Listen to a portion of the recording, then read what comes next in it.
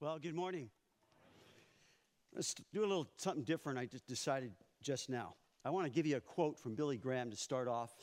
Then I want to pray and we'll get into the book of Acts because we're covering chapters. So I want to use our time maybe a little better. So here's a quote from Billy Graham. He said, "I've had the privilege of preaching the gospel on every continent in most of the countries of the world. And I have found that when I present the simple message of the gospel of Jesus Christ with authority, quoting from the very word of God, he takes that message and drives it supernaturally into the human heart," unquote. That's what I love about getting in the word of God, because it is an extraterrestrial communication from God himself to speak to our hearts about his heart for us. So the gospel is the power of God unto salvation to everyone who what? Believes. Our job is not to save people. Our job is to say it, to pray it, and to stay at it. That's our job. And as we go through the book of Acts, we're getting a picture of what they were involved in as the church, and what they were involved in was preaching the gospel and people coming to know Jesus in multitudes. And God has different seasons when he's working among the world, in the world through his church. So my desire personally is that I will be more active, more proactive, more intentional about saying the gospel, praying the gospel, and staying at it. Now, I'm hoping that you're joining me on this journey. Are you? We go through the book of Acts. It's 28 studies, 28 chapters, so one chapter a week. I'm hoping that you'll join me and join us in reading the next chapter. So this next Sunday, we're going to be in Acts chapter 10. The whole story about Cornelius and his salvation, a Gentile. So I hope that you'll read that chapter. I'm going to send out an email every week, as I've been doing, to encourage you in not only reading the Bible, but in praying, because those two go hand in hand. On Saturday, we're going to have our prayer summit. I'm excited about that also.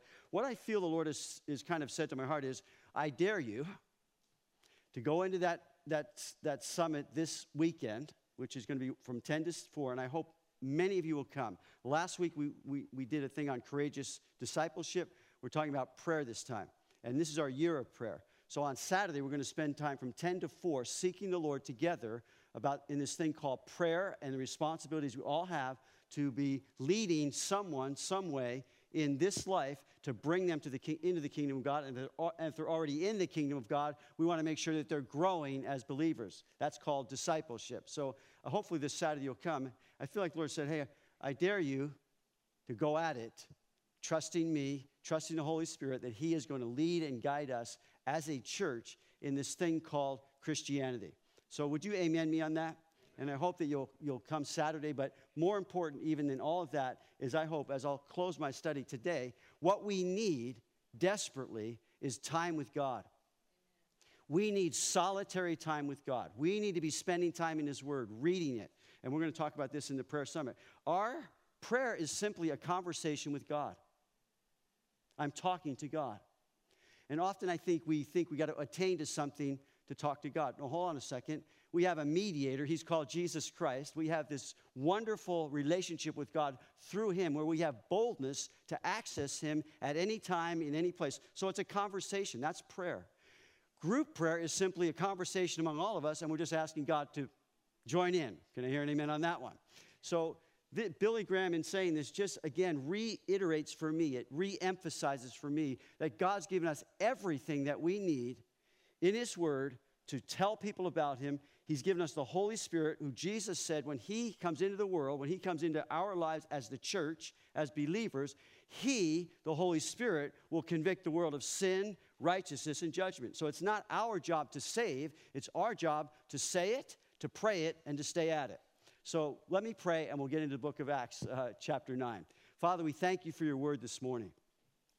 And we ask, Lord, as you said, to pray up, believing the promise that you would give to us of your Holy Spirit. So pray up, believing. And Lord, we are asking, and I'm asking, Lord, the things that I prepared, you break them fresh for us and feed us. We're hungry. Faith comes by hearing, and hearing by the word of God. Give us ears to hear, I pray, that we might leave here saying, God, you are among us and you spoke to us. And we're also praying for anyone that's hearing your word this morning, who does not know you, has not come into that relationship with you through repenting of sin, turning from their old lives, believing, Lord, that you promised them forgiveness through your Son, asking for that, receiving from you your Holy Spirit. And I pray, and we're asking, Lord, we would see many, many more people responding to you through the word, the gospel, and coming to know you, the only true God, and Jesus Christ whom you sent. So, Lord, as we look at this whole area of the conversion of a soul, I pray now you'd anoint the word as I share it. You'd bless it, Lord, that we might receive from you from it. In Jesus' name, amen. So turn to Acts chapter 9, if you would. And we have this story now of the conversion of Saul of Tarsus. So in verse 1 it says, Then Saul, still breathing out threats and murder against the disciples of the Lord, Acts 9:1, went to the high priest. He asked letters from him to the synagogues of Damascus, so that if he found any who were of the way, that's Christianity. Jesus said, I am the way, the truth, and the life. Any of the way, so a sect, as it were, of Judaism. Our roots are in Judaism. We can't hear any man. Our roots are in Christ. He was a Jew. God promised through the Jews that he would bless the world through them. Jesus was Jewish. He came into the world. So the way now is this sect called Christianity, what we call Christianity. So if any were found who are of the way, whether men or women, he might bring them bound to Jerusalem. And so as he journeyed, so Saul of Tarsus is at it, big time. He's wanting the church snuffed out. He's wanting Christians silenced. Now, when we speak about the conversion of a soul, a name and a story, we have to begin with this introduction, that our God is a seeking and saving God. Our God is a seeking and saving God. So what did he do? He sent his Son into the world, and Jesus, when he came into the world, said this, Luke 19:10, the Son of Man has come to what? Seek and to save who? That which was lost. Brothers and sisters in the Lord, and you who don't know Christ yet, sin caused us separation from God. We were lost in knowing him. You can't, unless he comes and reveals him, we're not going to find him. But he revealed himself to us through his Son. So I love Luke chapter 15. It's filled with these three parables of what happens when something's lost in the heart of God. The first thing Jesus says is, when a shepherd has 100 sheep and one of them goes away, one of them goes astray, he leaves the 99 to find that one sheep that was lost. So 1 out of 100 sheep, what does the shepherd do? He leaves them. He goes and finds that one that's lost. And when he finds it, he rejoices, has a party. And Jesus said, that's what happens in heaven when one sinner repents. One sinner comes back to God. One sinner acknowledges that all we like sheep have gone astray. I've gone astray. And they come back to God. What does God do? Well, you should have never went astray. No, he rejoices over one sinner who what? Repents. Repentance means you're acknowledging there's something really wrong. And I want to get it right. So I'm going to turn from that wrong in agreeing with God. Confession means I'm agreeing with what God said about that. And all we like sheep have gone astray.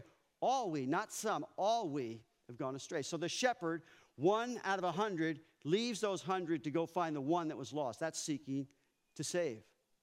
Then he gives the parable of the woman who has 10 coins, and one of them is lost.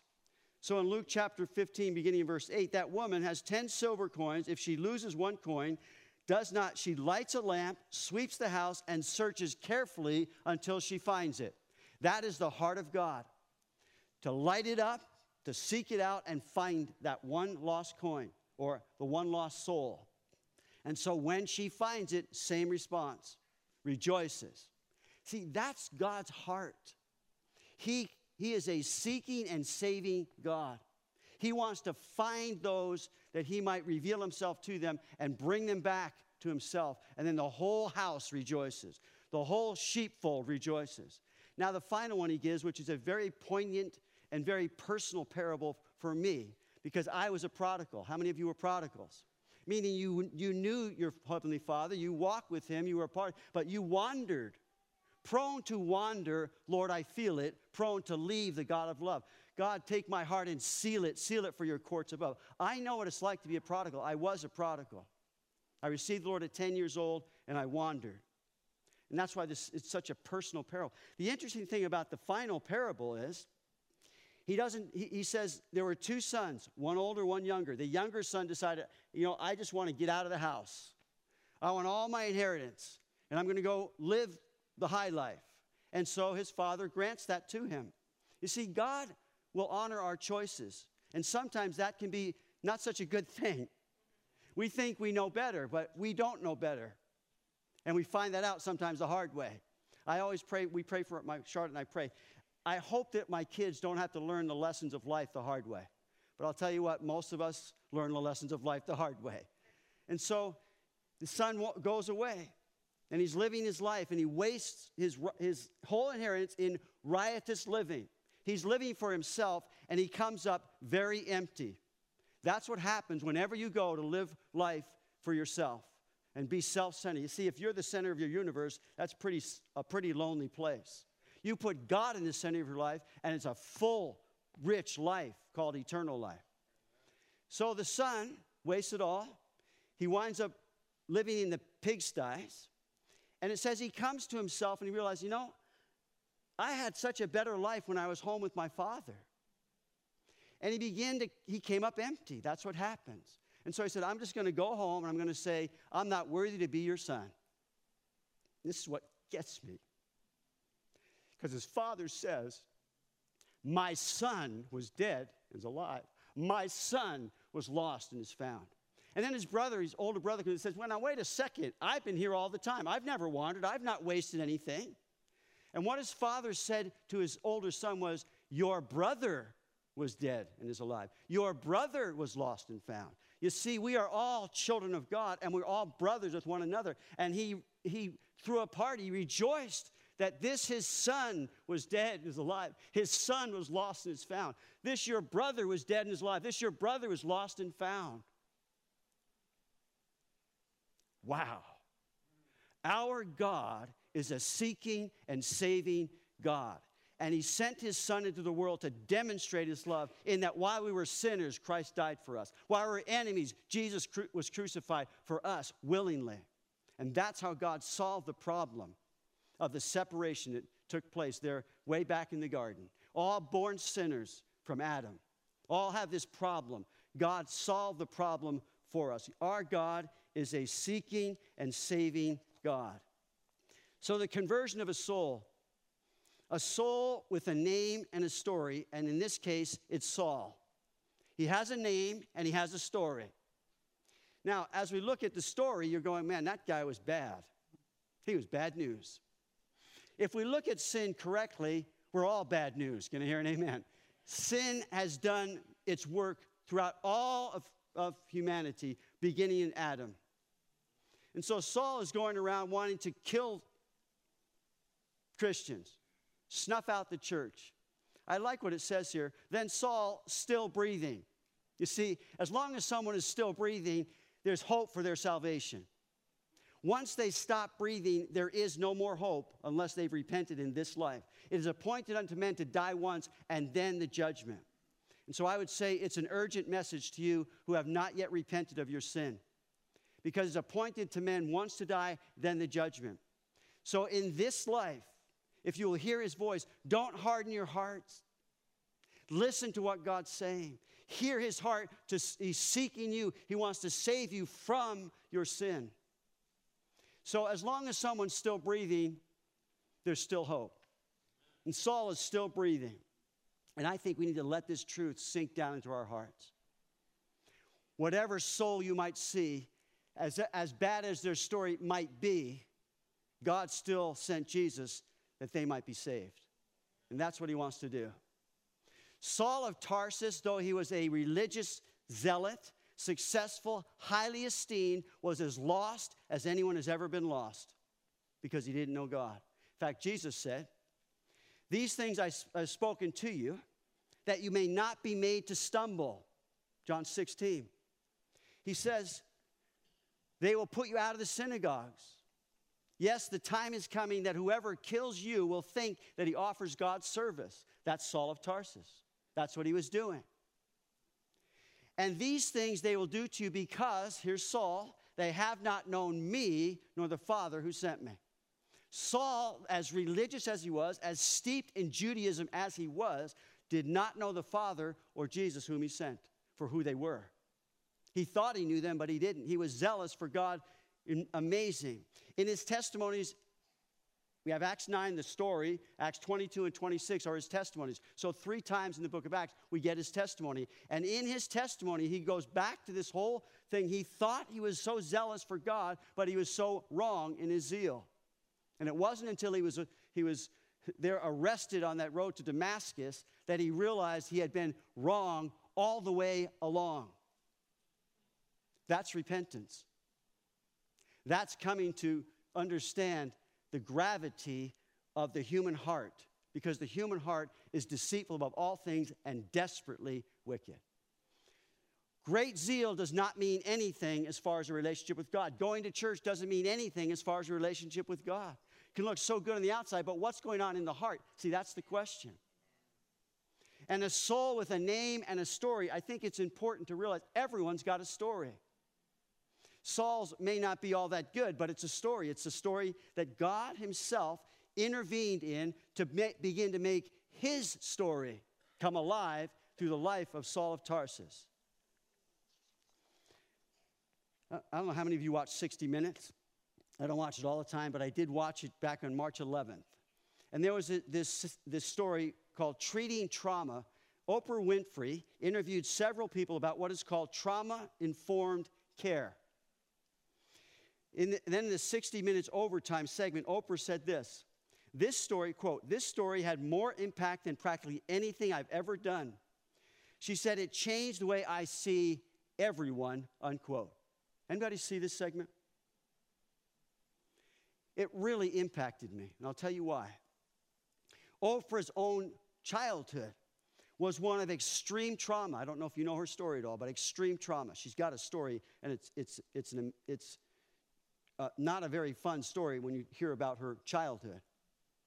When asked if she could point to one person who made the difference, she knew immediately who that person was, and she said, absolutely, my 4th grade teacher, Mrs. Duncan.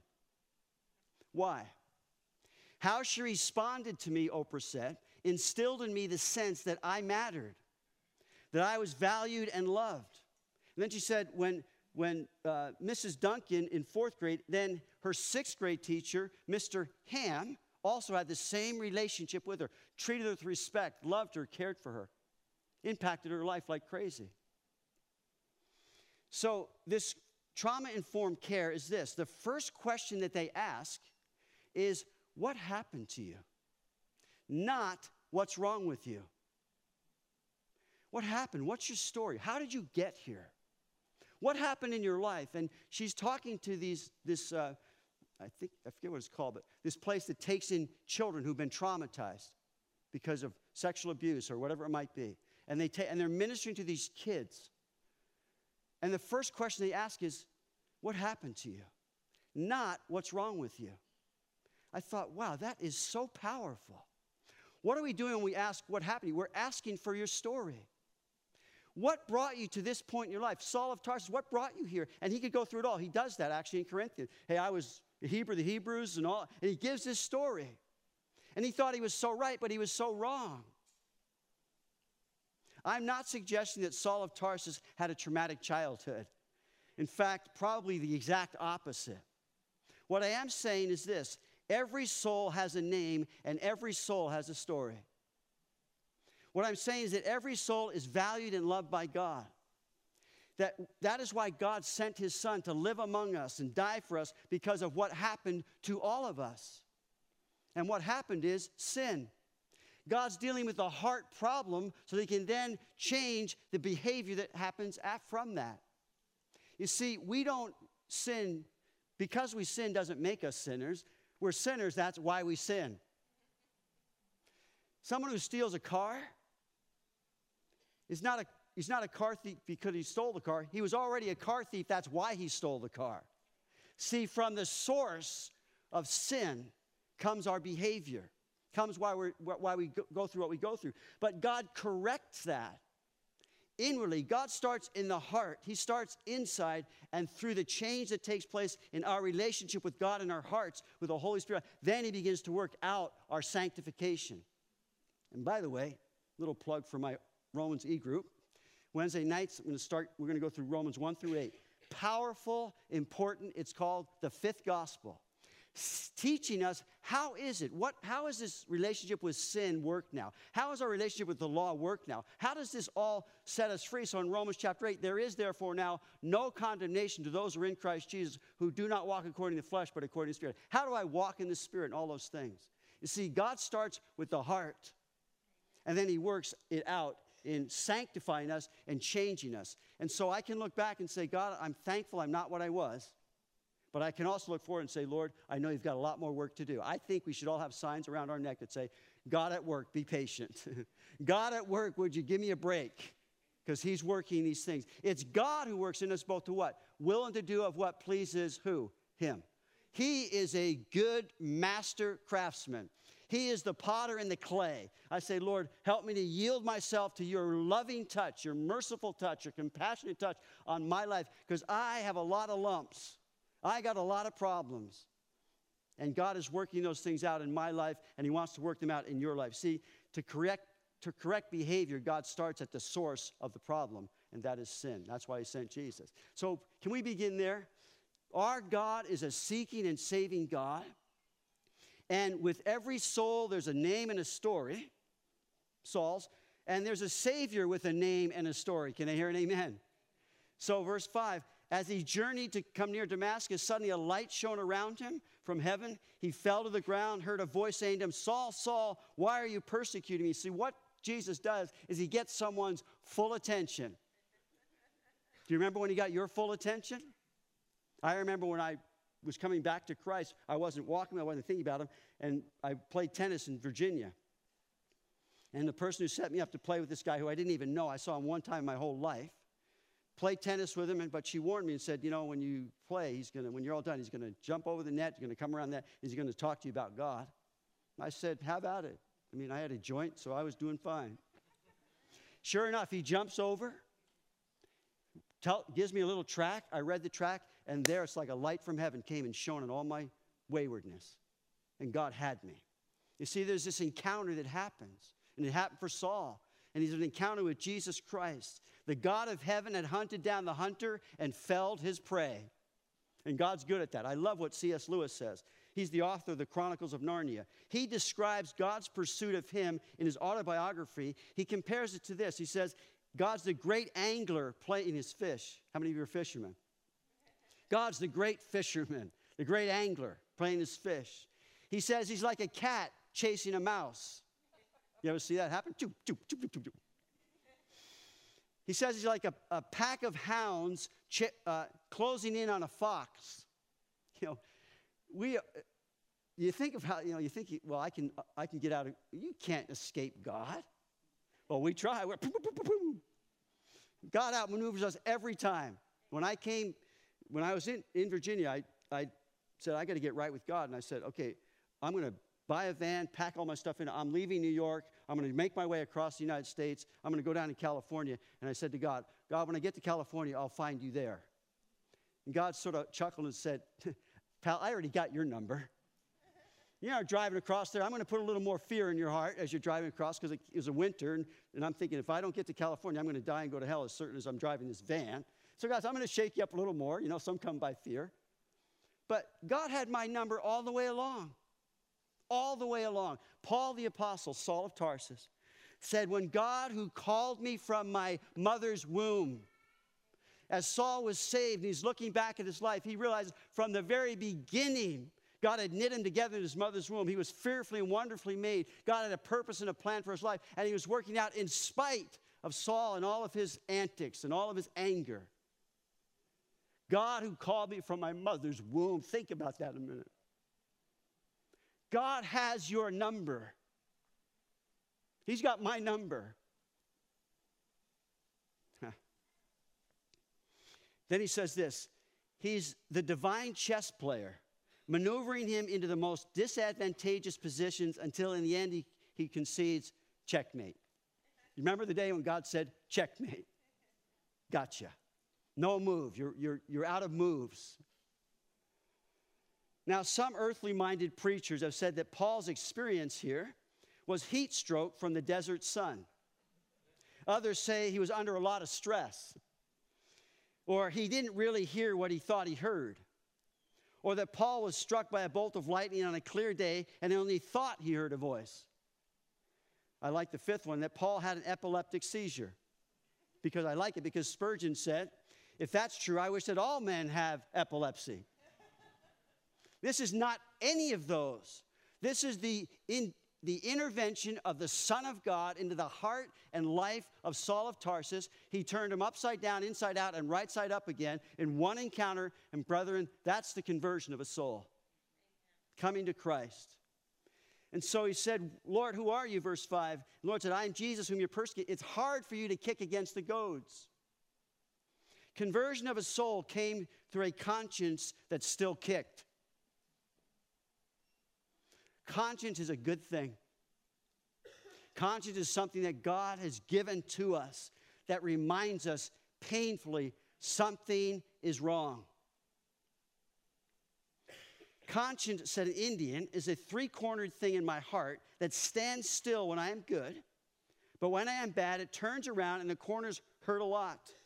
If I keep on doing wrong, the corners wear off and it does not hurt anymore, unquote. May God help us to be thankful for a guilty conscience, a painful conscience, because that is what leads to the changes that God wants to make in our lives. The pain of conscience bearing down on Saul day and night. And I think most poignantly, most directly, when in Acts chapter 8 we read of them stoning Stephen, and they were laying their clothes at the feet of one named Saul, Acts 7. Chapter 8, Saul increases his animosity and anger toward the church. You see, many times a guilty conscience is evidenced by a greater emotional response. Trying to avoid what's really going on, trying to silence it, quiet it, so just going at it even harder. But he couldn't get away from it as he sees Stephen there being stoned to death, martyred.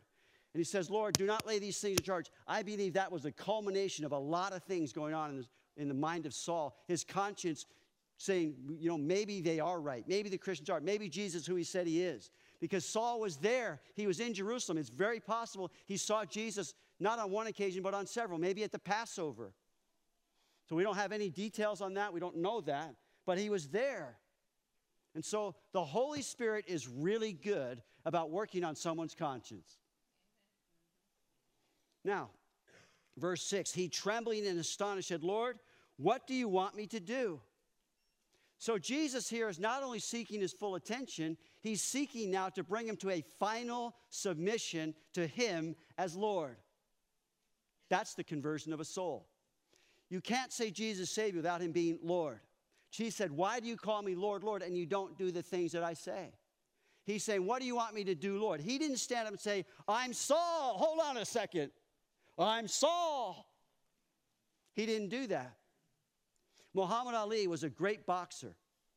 He would go around and arrogantly proclaim, I am the greatest. And he really thought he was the greatest. One day, back in his prime, he was on an airplane, and the plane was ready to take off, and the flight attendant had repeatedly told him to put on his seatbelt. He finally said to her, I'm Superman, and Superman don't need no seatbelt. The flight attendant shot back, Superman don't need no airplane either. Put on your seatbelt. None of us are supermen or superwomen. We need to bow before him who is Lord and say, Lord, what would you have me to do? And the first step in knowing him is submission to his lordship through repentance and faith in who he is. Acts 9, verse 7. And the men who journeyed with him stood speechless, hearing a voice, but seeing no one. Then Saul arose from the ground, and when his eyes were opened, he saw no one. But they led him by the hand and brought him into Damascus, and he was 3 days without sight and neither ate nor drank. What's going on here? I believe that Saul, who had been on an angry, hate-filled tirade to imprison and kill Christians, to kill the followers of Jesus Christ, he's going over and over in his mind everything that he had been doing to murder Christians, put them in prison. I believe he was going over his mind, seeing their anguish and seeing their hurt and seeing the tears and it's all going through his mind because these, as followers of Jesus, weren't reviling back. He was seeing in the church and those he was bringing in the same thing he saw with Stephen, and it was bugging him. It was bothering him. And now the reality is set in. That's exactly what was happening. He was against Jesus. He was persecuting those who Jesus loved, persecuting the church. A devastating thing to come to. And that great pain is the reason that he became a great man.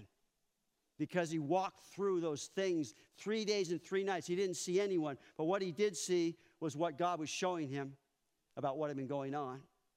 He's alone there with the Holy Spirit. He's alone there with all of his pains about what he had been doing that was so wrong. You ever have those moments with the Lord? It's one of the greatest freeing moments you can ever have. Where you really suddenly realize, I was wrong. And in going and making it right, there's a freedom and a change that's transforming in anyone's life. One of the most important things we ever say, one of the most powerful things we can ever say to some other soul is, I'm sorry. I'm sorry. And you see, that's the conversion of a soul. That's the change in a person's life. To come to the realization when you're alone with your thoughts at night, you're alone thinking about your past, even as a Christian. And you saying, and the heart is deceitful of all things and desperately, who can know it? But the next verse says, I, the Lord, search the hearts. And so we say, Lord, as David said in Psalm 139, search me, O God, search my heart. Show me, because I can't see it, but I want to see it, Lord, because I know as long as I'm not seeing it, I'm going to be blind. I want you to open my eyes. I want the scales to drop off. I want to see as you see. I want to walk in your light as you have called me to do in fellowship with you. He's alone with his conscience, his beliefs, his theology. That's a good place to be, because then what happens is Jesus was seeking his full salvation, and he was saved there on that road to Damascus. Reflecting on all his days past him, we find in Acts 26, and we'll get this, that God he saved him for a commission. So I'm going to send you to the Gentiles. I'm going to send you to the Jews. You're going to preach the gospel to them. You're going to deliver them from the kingdom of darkness. Through you, I'm going to deliver them. And he gave Saul a great commission. That's why he saved him, and that's why he saved us. The conversion is a commission to take to the world the gospel, to take to the world the things of our testimony, our story, our name. And I appreciated, Johnny, what you were saying about making a name. Is that not so true? And I was thinking making a name for Jesus, but then he said, let's make a name for these kids, that they're not nameless and they're a lot of pain, but they're not named. I loved it. Such a great picture of what God wants to do in our conversion, and our commission is to be impacting other souls who have a name and they have a story.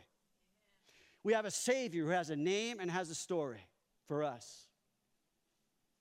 And then we need Christians with a name and a story. And that's what we get in closing out this chapter. We'll not read all through it. But the first Christian in Saul's life was this guy named Ananias. You might say he was the one who led him to the Lord. He is the one who baptized him. And so we need Christians.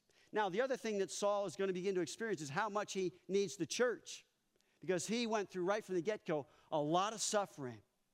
And we get that in Acts chapter 9.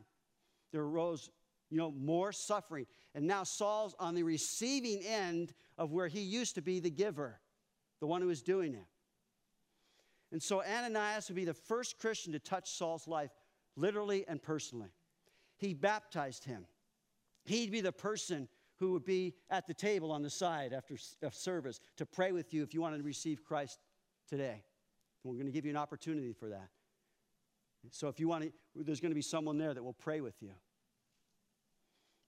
Two people stand out for me in my own personal journey. First is Reverend Sanborn. I was raised in a Baptist church in Nyack, New York. He was the pastor. On an Easter, when I was 10 years old, he's the one that baptized me.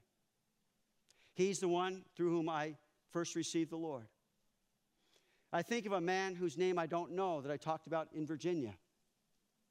I'm going to meet him in heaven. Impact on my life. I don't even know his name, and he doesn't probably even remember how good I look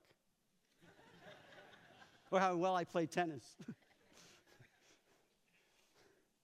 So you have this Ananias, and oh, how Saul would remember Ananias, the first Christian. And he's saying, Lord, what do you mean? What are you kidding me? You're going to go Saul of Tarsus? He's the one that's killing us. And Jesus said to Saul, he is what? A chosen vessel of mine. God chose the foolish things of the world to make. God's choosing. I mean, if you really stop and think, why did he choose me? I'm just this beat up vessel. But he's given to us this treasure in what? Earthen vessels. That the glory may not be of us, but of him. We're all these broken vessels that God has chosen for his purpose. And Saul certainly experienced it. Secondly, he had some disciples in verses 19 through 25. Some of these disciples became a part of his story.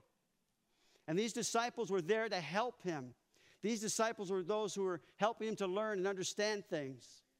For me, 5 years in Calvary Chapel, Costa Mesa. 5 years in the Lord's house down in Costa Mesa. 5 years as Pastor Chuck, my pastor. And those formative years are so important, those early years. And Saul had that. Not for very long, as we'll look at in a moment. And by the way, Saul's conversion not only radically changed him, but in years to come, his conversion changed individuals, kings, Timothys, centurions. It changed families, his conversion. I think of the Philippian jailer who through his conversion in prison came to Christ. He changed cities, beginning in Jerusalem, then Antioch, and then Saul's conversion, his relationship with Christ, changed things radically. We never know what God will do when he brings a new Christian into our lives. You never know what's going to happen. So then he has these disciples who were there for him when he was going through difficult times. They're trying to kill him, so they will lower him down the basket. Disciples took him by night and lowered him down that basket. Barnabas comes into the story. You see, Barnabas is the son of encouragement. And he's a part of Saul's story. He's that one who came alongside him to encourage him. He's the one that believed in him when nobody else wanted them around. He goes and gets him and brings him to the apostles in Jerusalem. He's the one that was there for Saul. Now, Saul and Barnabas had I believe, a very deep friendship. And they worked together and they traveled together. But they also had a rift in their relationship over John Mark. You see, relationships' depth is many times forged through very difficult things. And those that you go through in life, that you go through difficult things, even your own relationship, become the very thing that you begin to appreciate more and more and more. Barnabas was such a man to Saul of Tarsus. Barnabas became a part of his story. And then we have Saul of Tarsus himself. Because what happened is, he gets saved, and then God takes him for 3 years down into the Arabian Peninsula. You wouldn't get this from Acts, but we'll look at it as we go through Acts. For 3 years, God sort of moved him away. They lower him in the basket, he's gone. Then he comes back, goes to Damascus, then he's going to go down to Jerusalem. They're leery of him. Barnabas gets him, takes him to them. And then God takes him off the scene again for 7 more years. You think Saul of Tarsus becomes Paul the Apostle? Man, God, you got to put him right out there in the forefront because he's got a testimony. You see, Saul learned the hard way. Saul gets saved. He says, if the Jews could hear my story, what's going to stop them from coming to Jesus? They're going to believe. They're going to accept me. They're going to think, man, that's awesome. Well, Saul says, Lord, I want to tell them my story in Jerusalem. And you know what Jesus said to him? You better get out of them or your story's going to be over. You better get out of Jerusalem because they're going to kill you. They don't want you around. He's saying, there's no way. I just had this experience. Jesus said, you better get out of there. And he learned throughout his life, following him day in and day out were these Jews that wanted him dead. That's what happened. And so God removes him for 10 years. And in those 10 years in the Saudi Arabian Peninsula, in Tarsus, God is ministering to him personally. You see, we need Jesus more than we need anyone else. And he needed to be trained and sanctified and understand. And in those years, God was giving to him the mysteries of the kingdom, giving him many things that he wrote about in the epistles. It's interesting also that at the end of Paul's life, he spent a lot of time in prison. And you think, well, hold on a second. Saul in prison, he needs to be out. Paul the apostle, you got to get him out. Well, in those years in prison, he's writing the New Testament, most of it. So God has, in cording us off and separating us out, know this, we need it. We need God to have us alone so he can minister to us personally. We are Christians. Saul of Tarsus was a Christian with a name and a story, and Jesus cordoned him off for 10 years and then, in the end, in prison itself. Now we have in verses 32 through the end, we have Peter showing up again. Peter also became a part of his story. You see, there are people, we need people. We need Christians. We need the church more than ever. Hebrews says, do not forsake the assembling of yourselves together, and so much more as you see that day approaching. It's not getting easier, brothers and sisters. We are experiencing now what many in the world have experienced 100 times worse, and that is the persecution and the hateful things that are going on against Christians, you and me. We need to gather like this. We need to be together. We need one another. We need all those people that God brings along because that's a part of the story that God's making with our lives. So would you bow your heads with me and pray? Because I want to give anyone here an opportunity to receive Jesus Christ this morning. That you understanding in your heart, battling maybe in your mind, this need you have to get right with God. And we understand the battle. It is a battle. And so Jesus came and died for your sin.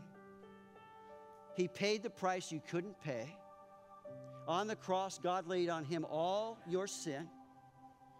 And if you, making a choice, which you must, want that relationship with God, it's going to require you making that choice. And I'm hoping and praying, if you don't know and have not made that choice, that you'll make it this morning. It's simply saying to God, I'm a sinner. I've been fighting this truth for a long time. I've been fighting it for a short time. I know that what I'm hearing is true about Jesus, about the gospel, and about my need to get right with you. And then you're going to say, Lord, forgive me of my sin. And fill me with your Spirit. And I want to walk now with you all the days of my life. That's what we're asking. That's what I'm giving you an opportunity. So 3 simple steps. I'm going to ask you to raise your hand up. Then I'm going to ask you to stand up, because when you stand up, you are making that decision publicly. And in so doing, all the reasons and all the fears and all the excuses, God washes away, because now you've been obedient to what you know in your heart, what you know in your conscience you need to do. You've just done it, and I can testify, as many of us in this room can, when we stand up for Jesus, he washes away all of it. The third thing I'm going to do is just walk up to one of the tables on the side, and there someone will pray for you. And what we're going to do, if there's someone here, if that's you, like I was sharing, the angels in heaven go crazy, rejoice.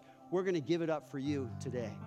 So as we're praying, brothers and sisters, Christian, as you're praying, if that's you today and you want to get right with God, would you please raise your hand up so that I can see that? I don't want to miss it.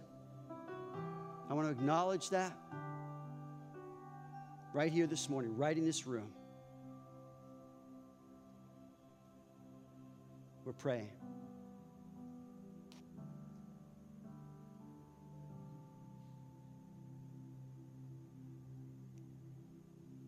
Just continue just to come. If that's you, I don't know that someone's battling that this morning, but we want to make sure that we've given you that space a little bit this morning to say, I need to get right with God. I know that I'm not.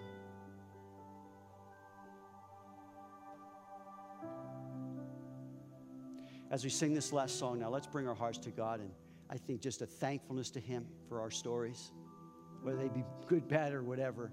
God has saved us by his blood. We can worship him together. And so as we start this, you're sitting, but as we begin singing, whenever you would, just stand before the Lord in a thankfulness today for what he's done in your life in saving your soul from sin, death, and hell. Amen? Let's do that.